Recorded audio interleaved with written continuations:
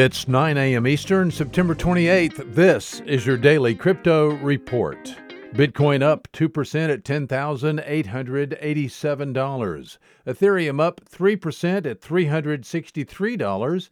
XRP up 2% at 24 cents. These are your leaders by market cap. Top gainers in the last 24 hours, Rate 3 up 80%, Rope up 45%, and Credits up 41%.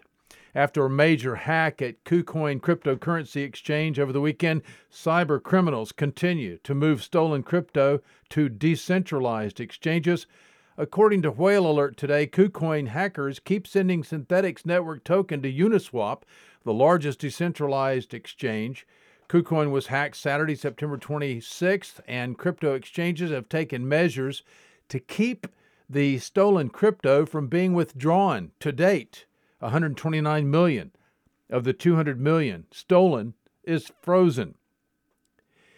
Well, guess what? There's only 21 million Bitcoin to be issued, with just under 2.5 million Bitcoin remaining to be mined. ChartBTC tweeted out that half the remaining 2.5 million Bitcoin will be mined in the next 4 years.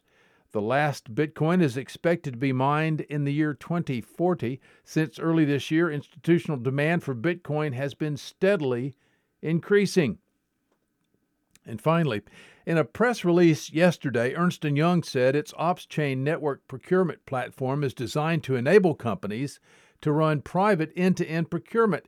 The new system runs on Microsoft-backed Baseline protocol and operates on the public Ethereum network.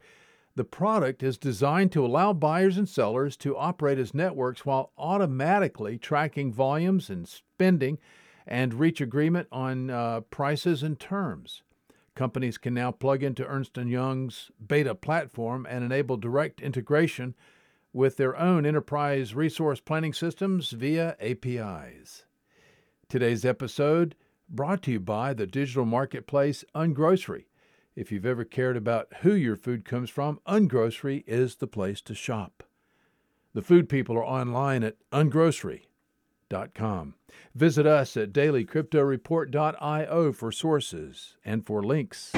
Find us on social media, add us to your Alexa Flash Briefing, and listen to us everywhere you podcast under Daily Crypto Report.